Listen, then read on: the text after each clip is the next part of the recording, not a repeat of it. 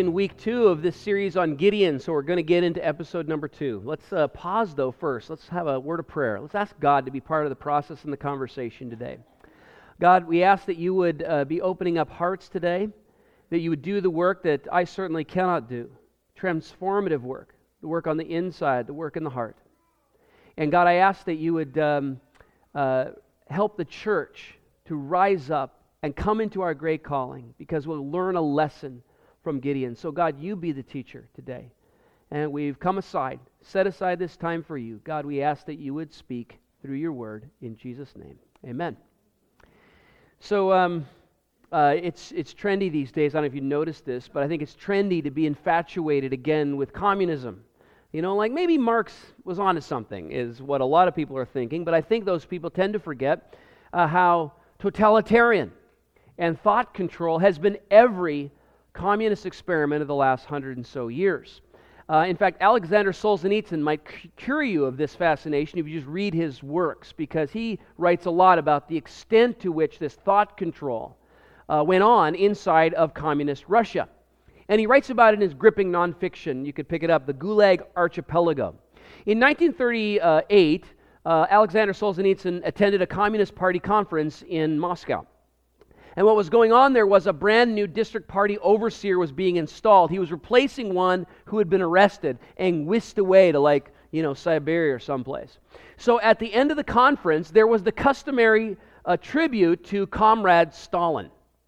And what happens next would be hilarious if it wasn't, actual history. So I quote now from the Gulag Archipelago. Of course, everyone stood up. The hall echoed with stormy applause, rising to an ovation for 3 minutes, 4 minutes, 5 minutes, it continued. It was becoming insufferably silly, even to those who adored Stalin. However, who would dare to be the first to stop? The secretary of the district party could have done it. He was standing on the platform, and it was he who had just called for the ovation. But he was a newcomer, and he had just taken the place of a man who had been arrested. He was afraid. So in the obscure small hall, the applause went on. 6, 7, 8 minutes. The director of the local paper factory, an independent and strong-minded man, stood with the podium. Aware of all the falsity of the situation, he kept on applauding. 9 minutes. 10. In anguish, he watched the secretary of the district party, but the latter dared not stop. Insanity to the last man till they were carried out of the hall on stretchers. Then, after 11 minutes, the director of the paper factory assumed a businesslike expression and sat down in his seat, and a miracle took place. To a man, everyone else stopped dead and sat down. They had been saved. That, however, was how they discovered who the independent people were and eliminated them. That same night, some nice men from the Department of Internal Affairs arrested that factory worker. They pasted 10 years on him on some pretext, but after he had signed Form 206, the final document of the interrogation, his interrogator reminded him, and I love this quote, "Don't ever be the first to stop applauding." Don't ever be the first to stop applauding. That, friends, is a picture of the power of conformity. That is the picture of the power of peer pressure. It can be absolutely overwhelming. When everyone else around you is marching to the beat of the same drummer, a particularly insane drummer as the case may be, would you ever be the first to stop applauding? Everyone's cheering madly. Would you be the first to sit down? Well, maybe you say, if I was confronting some slacktivist on Facebook, but what if everybody who's surrounding you and applauding is part of your own family, part of the people that you love and you trust? Well, with those questions in mind, we come now to the second episode in the story of Gideon. And here is where the story really is turning, because it's where God asks a timid man, against the cheering of his own culture, even his own family, to be the first to stop applauding. So let's look into this, shall we? You might remember just a little review from last week. So we began to be introduced by Gideon as a man who is confronted by the messenger of God. This is from Judges chapter 6. And the messenger of God has called him out of the winepress where he's threshing wheat into a great destiny. And here's how it's put to him by the messenger of God. I will be with you, and you will strike down Midian as if it were one man. Now, at this point in the conversation, Gideon is suspecting, the Bible says, that though the man in front of him seems like a man, he must be more than a man. Like more even than a prophet. Like this is not just a regular human interaction. He's starting to suspect that. You say, how would someone know something like that? Well, he doesn't know. I said he suspects. And so he asks for a sign. The next words, Judges 6, verse 17. Give me a sign that it is really you talking to me. Now, read that 3 times without laughing, I dare you. Is it really you talking to me? I mean, if you're talking to someone, it's probably them that's talking to you, right? But what's going on? It's not like he's assuming some ventriloquism is going on. He's looking into the idea that this might be God behind the words. When he says it's really you talking to me, what he means is it really God talking to me? I mean, basically, you look like a man, but you're talking for God. And so I want to know if the voice that presents as God's is really God's. That's what he's saying. So he seeks a sign. And by the way, that's going to be our topic next week. We are going to dive into that whole idea of asking God for signs. Who's asked God for a sign before in the room? Hands up. Okay, so everybody, right? We say, God, if you want me to marry this person, go to this school, do this thing, take this direction, please show me a sign. Give me a sign, right? And so we'll look at that next week and when that's good and when that's bad. But this is the first of the signs that he asks for. And so he goes home to get an offering, and then he does in fact get the first sign. Here it is. After the food offering is prepared, the angel of God touches it with a staff, it bursts into flames, and then poof, the messenger is gone. I mean, he just disappears. The Hebrew text says he is gone before his eyes. So this is his sign. He's like, yes, this is God. God has been speaking to me. It was God. And so next verse 22. When Gideon realized that it was the angel of the Lord, he cried out, "Oh, sovereign Lord, I'm doomed. I have seen the angel of the Lord face to face." So he thinks, I'm going to die. And you say, that's weird. Like, why would he make that assumption? You know, he's had a wild interaction, of course, but why would he think that he's going to die? I'll tell you why. Because the Jews believed that no one could ever see God and live. Why not? Because God was so perfect, so holy. He dwelt in such unapproachable majesty and perfection that if any fallen, fallible, sinful human would ever come into actual visceral contact with this God, that would be the end of them. It would be judgment on the spot. To see God was to come under a death sentence, because to see God was to come under God's righteous judgment. That's how they looked at it. But what does God say to this response? Oh no, I'm going to be judged right here on the spot. I'm out. I'm going to be dead. Here's what he says, next verse 23. It's all right, the Lord replied. Do not be afraid. You will not die. Now you can't miss this. This is unbelievably important. And you might just like pass over it and just say, okay, well, he allayed his fears about dying. No, it's more than that. At this moment, Gideon is converted.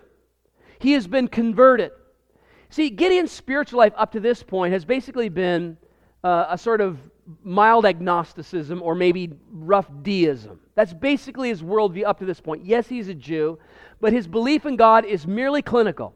There might be a God, maybe. And if this God exists, he's out there maybe, but he's absolutely uninvolved. If he does exist, this God has abandoned us. That's Gideon's spiritual life up to this point. And so that's probably why it takes a very direct means of communication to get his attention, right? And even then he's a bit slow on the uptake. But now once woke, Gideon can now sense and feel God move in his spirit, these nudges of God that are now less conventional, or more conventional. I mean, let's face it, an angel meeting you and then burning up a fire and disappearing, that's not conventional. That's not the normal way that God speaks to us. But now, Gideon is woke, and he is ready to hear God's voice in more conventional ways, the ways you would hear God, the ways that I would hear God, in nudges and moves and insight from God's revelation and visions and dreams and so forth. And so after the angel of the Lord disappears, Gideon is tuned to heaven, and this is what he hears. He hears, "You've seen me, yes, but you're going to live. I won't judge you. We're friends." You have to understand that that's what's being said here. It is powerfully being communicated here, and every Christian in this room, you can resonate with this. This is the conversion moment for all of us. This is the moment when, through sacrifice, you realize God's not going to judge you. The sacrifice, in our case, of course, is the sacrifice of the Lord Jesus Himself. And through this debt payment on our behalf, we, who don't deserve or could never earn the right of standing in the presence of God, are going to be deemed acceptable. You will be accepted in the eyes of the Almighty Holy One of Israel through sacrifice. And there will be peace, like you'll be reconciled. And then you'll go from Gideon in this conversion moment, from knowing some things about God to knowing God. And what do you call that transfer? From death to life, from knowing about to knowing. What do you call that? You can call that being born again. Jesus would use that term in John chapter 3, because it's a work of God's Spirit on the inside to transform someone from this sort of bland, I believe some things maybe. There's design in the universe, there's a moral design inside the human spirit, so it's kind of undeniable to say that there's a designer. But if so, He's removed, He's distant, He's not involved in my life, and then all of a sudden, bam. Now you know Him. And like Gideon, it changes the ball game. Today, some of you might be able to identify with Gideon on either side of that line. Like, I bet you that there's someone in a room this size that you just say, you know, my spiritual life is kind of like that. I kind of maybe would describe myself maybe in deistic terms. Maybe grew up in the church a little bit, have some of the beliefs. You could accept the idea that there's a designer to this whole thing. You're in investigation mode if you were being real honest with yourself this morning. And maybe you sit right where Gideon sat. There's a lot of skepticism that still rises up in you. And maybe God's already begun the turning of the gears that's going to move you to this critical moment where you turn from knowing some things about God, maybe He exists, to knowing God. Being reconciled to God. Being at peace with God. Because friends, that's all the Christian story is about. So this week, it was just an incredible privilege I had of leading someone across that line of faith in a prayer. And we talked about it in those terms. We just talked about it in terms of being reconciled to God. Are you reconciled to God? Because maybe you're like Gideon and say, if I ever saw God, that would be the end of me. That would be the end of me. But what if God had made a way for you to be reconciled with Him, and you could know Him, and you could be at peace with God? And His Spirit resonated with that good news. He responded. He prayed, I think, the first prayer out loud he had ever prayed. And afterwards, he looked me in the eye and said, I'm all in. I'm all in. You know, that's conversion, right? You go from hedging your bets about Jesus. Yeah, he might have been a good guy. Might have been a great teacher. I like the Sermon on the Mount. To Master, Lord, Savior, Rescuer. Right? It's just this monumental conversion, this great shift. You go from hedging your bets to, I'm all in. And the question is, will you? Well, the result of that moment, I can tell you from personal experience, will be that God will grant you peace, and that's exactly what He granted to Gideon. A deep and an abiding peace that goes kind of beyond your understanding or ability to explain. And we know that because the next thing that happens when God speaks that word over him, you will not die, the next thing that happens is He makes an altar to God, and here's what He names it: Yahweh Shalom. And some of you know enough, rudimentary Hebrew to know exactly what that means. Yahweh Shalom. The Lord is peace. The Lord is peace. And the Bible tells us that His countrymen erected a monument there. They remembered that spot for generations because not only did it transform one man whose soul was converted, but it transformed the destiny of an entire nation. So, now that Gideon is tuned in, God speaks again. And with the rest of our time, I want to draw lessons out of what happens next in the story. This is Judges chapter 6, 25. That night, the Lord said to Gideon, take the second bull from your father's herd, the one that is 7 years old, pull down your father's altar to Baal, and cut down the Asherah pole standing beside it. And so Gideon took 10 of his servants and did as the Lord had commanded, and one member from the band. But he did it at night, because he was afraid of the other members of his father's household and the people of the town. Okay, so 4 lessons I want to pull out of this. Number 1, look at that phrase, that night. He's just been converted. When is this happening? That night. That night. Do not be surprised that very soon, when you come into faith in the Lord Jesus Christ, very soon after conversion moment, when your spirit is woke, very soon you are going to get that first sense of commission. Because let's face it, friends, you don't come to Jesus unless you come turning. And if you come turning, that means there's already going to be action. Faith-inspired action that's going to come out of that. There's no work involved in turning. You just are turning from a life lived apart from God to a life lived for Him. But friends, you can just bet that right after the turning, there's going to be something placed in front of you, some faith-based action. And what might that be for you? What has God put in front of you that is your faith turned into action, like now? Like not next week, not next month, not next year. I'm going to maybe put it in my 5-year plan that I'm going to get a few things, squared away. No, that night. Faith is going to inspire action immediately. But now here's the second lesson. The commission is what? To knock down idols. Now, if you were here last week, you're just going, wait a minute. The commission is to destroy Midian. I thought that was the vision. Like, that's the big picture vision, right? Remember his frustration with Midian and the political situation and the oppression and the abuse of power and the whole thing, and God taps him on the shoulder and says, you will be the great liberator. What does this, tearing down idols, have to do with that? Like, I thought that was where we were headed, but now suddenly there's a new, this seems like a distraction, doesn't it? It seems like a little, side mission that's unrelated. It is related, and I'll tell you why. I alluded to this last week, that the religion of the Canaanites was basically a fertility cult. And now, for the sake of the little ones in the room, I'm going to use big words so that you all understand what I'm getting at with this fertility cult, and maybe it'll go over the heads of others, okay? Baal was the senior god in the Canaanite religion. And they had a whole mythology about what the gods did. And in the heavens, Baal had several lovers, among them his sister, Anut. And there was also an adulterous affair that he carried on, or it was a marriage, depending on when in Canaanite history you get it. It was a constantly evolving story. But he also had a marriage or an adulterous affair with a goddess named Asherah. So she was his consort, among others.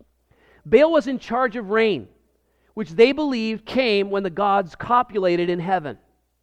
So, to encourage fertile crops and large herds, the Canaanites would come to shrines, which they had built on hilltops, and usually in the presence of a large and growing tree.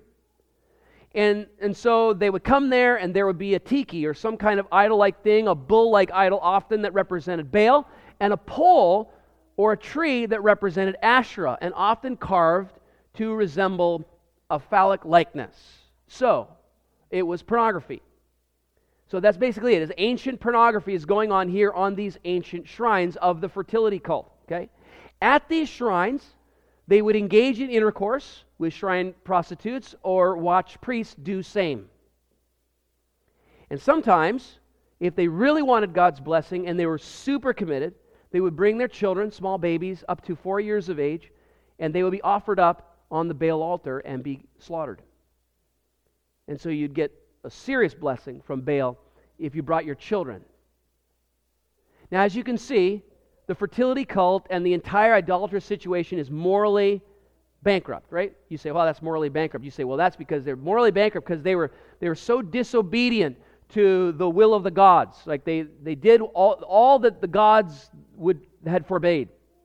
No, actually, it's the exact opposite. They did these things because Baal did these things. You always live up or down, men and women. You will live up or down to your impression of God. What's God to you? Like, sort of a tolerant, sort of Santa Claus deity? That's how you'll live. Is God like a stern policeman to you? And that's how you'll live. Is God a fornicating, polygamist? Incestuous polygamist? Then that's how you'll live. And so, bestiality, incest, pedophilia, adultery, and infanticide were what you did because that's what the gods did. And Israel had absorbed all these idols and all the attendant practices that went with them. So now maybe you know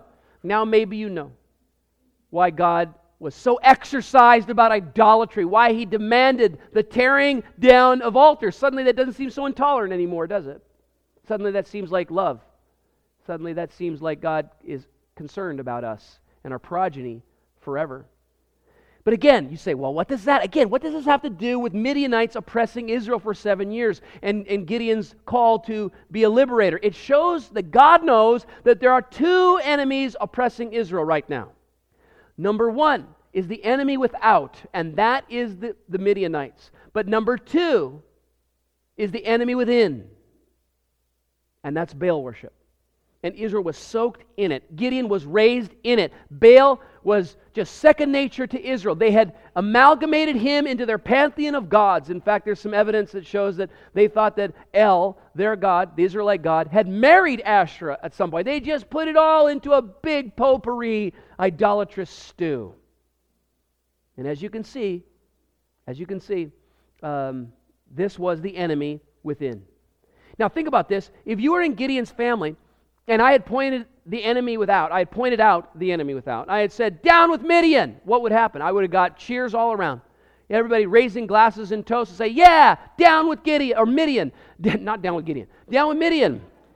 Down with Midian. Down with oppression. Down with unfair exploitation. Down with abuse of power. Down with abuse of camels. The whole thing. But if I had pointed out the enemy within, would I have gotten the same applause? If Gideon's first message is down with Midian, everybody applauds. But Gideon's first message is not that. Gideon's first message is down with Baal. Down with Baal and the sex and religion cult that you have absorbed, all of you, to justify your own selfish indulgence. And God tells Gideon that his first job is to attack and oppose the enemy within. Well, there's a lesson for you, my friends. Because every single one of us here who follows Jesus in this room feels like, I think God's probably calling me something. Like there's so many parts of the world that are broken. And maybe they range from something within your home, and you want to bring the will of God, and you want to bring the peace of God, the shalom of God. You want to bring the helping work and power of God to your home or to your place of recreation or play or your community, your town, maybe to where you work. And there's change that God has in mind for you. Maybe you're building a great business, you're doing something that's all kingdom-oriented. God's got a great work that He wants to do in you. And the lesson here, friends, is God may just want you to deal with the enemy within first before you ever can deal with the enemy without. You say, well, Rick, some of that makes sense, but idolatry? We don't do that anymore, right? I got no tiki sitting on my, shelf at home that I bow down to and worship and ask it for blessings. Not so fast. What is idolatry? It is this. It is an appeal to powers to satisfy our appetites for a fee, usually our own souls. That's what idolatry is. It's an appeal to powers to satisfy our appetites for a fee, usually our own souls. And we all have appetites, right? And some of them are good and God-given, and others are twisted and maybe bent a little bit, but you could recognize them here this morning. We all have an appetite for power or wealth or self-indulgence or comfort or ease of life, for sex or security, or maybe just some reasonable enjoyment of life or some recognition or accomplishment. Well, guess what, friends? There's lots of powers. There's lots of powers in this world that will come alongside you to meet those needs, to meet those grand desires and appetites. We got, pornography is waiting at the door for all of you. 24/7, the entertainment culture. There's party politics to just get absorbed in. There's get-rich-quick schemes. And you could get there, and before 65, and you could have made it. And of course, we mean you have made it financially. There's popularity. There's all these powers that come, and they will promise a satisfaction for all these things. And all you have to do is climb up to the top of the hill and lay down at the shrine. That's it. That's all you have to do. And what does that mean? Well, I'm speaking metaphorically, of course. It means you lay down your heart, you lay down your soul, You lay down your energy, copious amounts of your time, your money, your life energy, your integrity, your time, your marriage. It's just for a fee, and you will have rain from heaven. Baal will promise it. We seek to find self through our idols, friends. We seek to find ourselves through our idols, you see? And they wind up consuming us in the end. And now I want you to pair that with what Jesus said. Jesus says, come to me and in my name lose yourself, and then you will find life. Be ready to lose your life. Instead of just clutching and grabbing to find it, you be ready to lose it. And you'll find it in me. So this is idolatry, friend. It's the enemy within, and it has to be conquered first.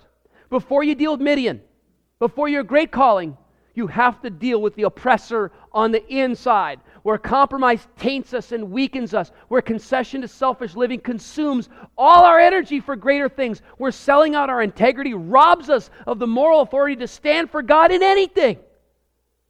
That's the enemy within. You've got to deal with that first before you can attack the oppressor without. And so that's what knocking down Baal has to do with knocking down Midian. You can't stand up against the enemy out there, the one that drives you nuts, the one that's related to your gifts and your calling, the one that you feel God is asking you, yes you, to tackle in the power of His own Spirit. You can't do it until what?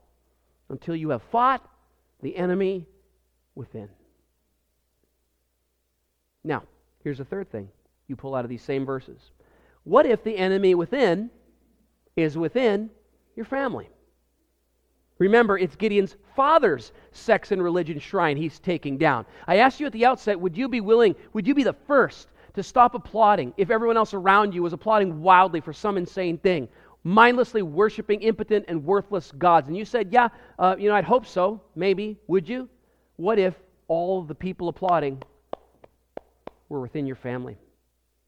The people in your circle, the people that you loved and trusted, and the people that breathed life into you. See, I think that knocking down Gideon's dad's monuments was the hardest thing he ever did, and far harder than rushing into the teeth of a camel army.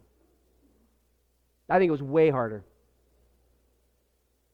And I can relate to that a little bit. When I first became a Christian, I felt the beginnings of a call to descend on me because I felt so profoundly the peace of God fall on me, being reconciled to God through Jesus. I said, everybody needs to know. That's why I'm here, stand on the stage. I felt that sense, everybody needs to know this. And I could feel that beginning in me. I'm 15 years old. But you know what? That happened, that experience of conversion for me happened in the summertime, and then guess what was facing me? High school. So September comes rolling around, now I got high school, and I got a circle of friends that they're my family. I don't just think of them as bad news. They were bad news. They had pulled me and everybody around them into deeply idolatrous behavior. I won't get into the details. But I knew that that's what we did. That's who we are. But I loved them. They were my family. They had pulled me up into popularity, man. I owed them in some sense. And you know what I felt God saying to me, right? You got to tear down your idols. And it was that very fall that I knew I had to sever myself from that social circle. I had to sever myself from that relationship. The best friend I had had in the world since 4th grade, my best friend, I had to say, we're not hanging out anymore. There's subtlety to how one goes about this, you do this with gentleness and respect, that whole thing, but you do it. And it was hard. I had to stop applauding when my family was applauding worthless idols. So, what about you? I think God wants you first to deal with the enemy within. Sometimes that means living out your faith at home, no matter the pressures. And it's always first. That always has to come first before your great calling. If you have a family here today, the question in front of you is just simply this. Are you living your faith in front of them first? Before you conquer the world for Jesus, right? Before your great work, your marriage, your children, they are your great work. And I want to ask you this, friend. What's the rule in your house? Does everybody just know with a wink and a nudge that we'll talk about Jesus, we'll go to church, we'll have a good show, but at home, we don't live this stuff? And you say, well, in what way? Well, we always believe the belief. No, let's not talking about you. When it comes to conflict, you don't do conflict gospel way. When it comes to how you look at outsiders, you don't look at them the way Jesus would look at them. When it comes to living in the Sermon on the Mount, we don't do that. So we have one face for the world and another face inside the four walls of our home. And guess who's watching? Your children? No. And if you want to create little agnostics or atheists, just keep doing that. Live incongruently at home than you do in front of the world in terms of your Christian faith. I say that not just anecdotally, I say that with a sense of statistical backing. We're now looking at the great numbers of children that are born and raised in Christian homes, and they go through the whole youth program and everything, and they come and they hit post-secondary education, and they leave the faith like that. And now being polled, and they ask why. In most cases, it's because there was an incongruence between belief and behavior in their home. So mom and dad are off, and they're saving the world, and they're doing great stuff, but at home, we don't live gospel. We don't live it here because no one thought that the first thing to do was to deal with the oppressor within. It comes here, friends, getting your house in order. This is a biblical principle from beginning to end. Paul will put it like this in 1 Timothy 3 verse 5. If you don't know how to manage your own household, how can you care for God's church? You know, caring for God's church is the big thing, right? It's the big, it's reach and teach and be a part of the thing that God is using to save the world. Well, wait. How can you do that unless you're dealing with first things first? So just know, friends, that we want to be with you in this whole enterprise. Did you know that we have an option for our children's programs where it's a co-op? You join in as a parent. It just makes it easy for you as a parent to help pass your faith on to the next generation. So you bring your faith home, and guess what? You could serve then alongside other AC3 volunteers and leaders who want to instill the faith of Jesus in the next generation with you. And you do it together. And we feel like we're a team in this thing. And we're all going to stumble and fall along the way. But we're going to say, first things first. And our first great work is to our wife or husband and our children. It's good for your faith development. It's great for your kids and our volunteers. It's going to be great. So sometimes, friend, the bravest thing that you do before we attempt any great work is simply this: bring faith home. Live it out before the people who know you the best, that which matters the most. And here's what Jesus said about this. Listen, be faithful with little, and you will be entrusted with much. And that's basically the order in which it happens exactly in Gideon's life. Here's a fourth and final observation. Gideon confronts the enemy within. He does it promptly. But when does he do it? When does he do it? He does it at night. Why? Because he's scared. Because he's afraid. Now, here is the call on your life. If you are in this room and you're a follower of Jesus, those things which stand against your high calling, you must bravely sacrifice. And I mean ruthlessly. I mean you have to knock them over with extreme prejudice. You don't treat them like they're cute, cuddly little, and look, I just put him in his room and he destroyed the place. Isn't he? It's so cute. No, you destroy them with extreme prejudice. You knock them over ruthlessly. You don't coddle them. Why? Because they are keeping you from your destiny. They are an impeding anchor. Just like we talked about at VisionCast this year. You smash them. But Gideon did all that kind of like a coward. He did it at night. And you know what I have to say about that? So what? So what? You smash your idols, even if it means doing it in the middle of the night, just do it. And I had to get in on the Colin Kaepernick thing, so I made my own. My own mean. You smash your idols, even if it means doing it in the middle of the night. Just do it. Just do it. Doing the hard thing by night because you're scared to do it by day, it doesn't matter at all so long as you do it. Just do it. And as one Christian teacher famously said, obedience was essential, heroism optional. Just do it. And damn the torpedoes, forget the consequences. Obedience is everything. By day or by night, quietly or loudly, it doesn't matter. You will get pushback, grumbling, resistance, threats, scorn. You will get it from what? From the enemy within. From inside your own appetites, from friends or members of your own household. Count on it. And so you're going to bring them down and start building up a new life. You'll start to read your Bible and start to pray every day, knowing you have to nourish the life that God has supernaturally infused into you by forgiveness and grace. You know, that's going to crimp somebody's style in your world. You insist on just coming to church, just weekly. You say, we're going to make a commitment of this to sustain what God is doing by being a part of a community of people that share in our devotion to Jesus. Guess what? Someone is going to call you a freak. That's just going to happen. You'll root out besetting sins by deciding to get involved in trusting relationships within the body of Christ, and you're going to get real, and you're going to get healed, and someone is going to be offended by your confessional lifestyle. Just count on it. Someone's going to be shocked and amazed that you got so real, but you're doing it because this is the life Jesus called you to. Just count on it. You're going to get pushback from the enemy within. You start to live and share the good news with members of your own household, and you do it with gentleness and grace. And it doesn't matter. Someone's going to call you names. It's going to happen. You just count on it. You start to tithe or serve in simple obedience to first principles, and a fire may come down on you. Resistance from your own spouse, resistance from your children, resistance from the oppressor within. Gideon got it, and so will you. But listen, I have a promise for you. And this is from the story of Gideon, but it's also from my own life, and I could march a bunch of you up here, and you tell the same story. You take that first faith-filled step to oppose the enemy within. You take that first faith-filled step, likely something in you or something in your own household, and you just watch. God will meet you there in power. God will prove Himself in that first small step, and likely not before. That's the way He does it. He will prove Himself in that first small step, and likely not before. And then when that happens, just get ready. Get ready. Because God is preparing you for your great work. Let's pray. God, I ask that You would prepare the church for our great work, wherever it is, to participate in the kingdom mandate to reach and to teach. In doing so, Lord, give us the courage and bravery we're going to need to tear down our idols.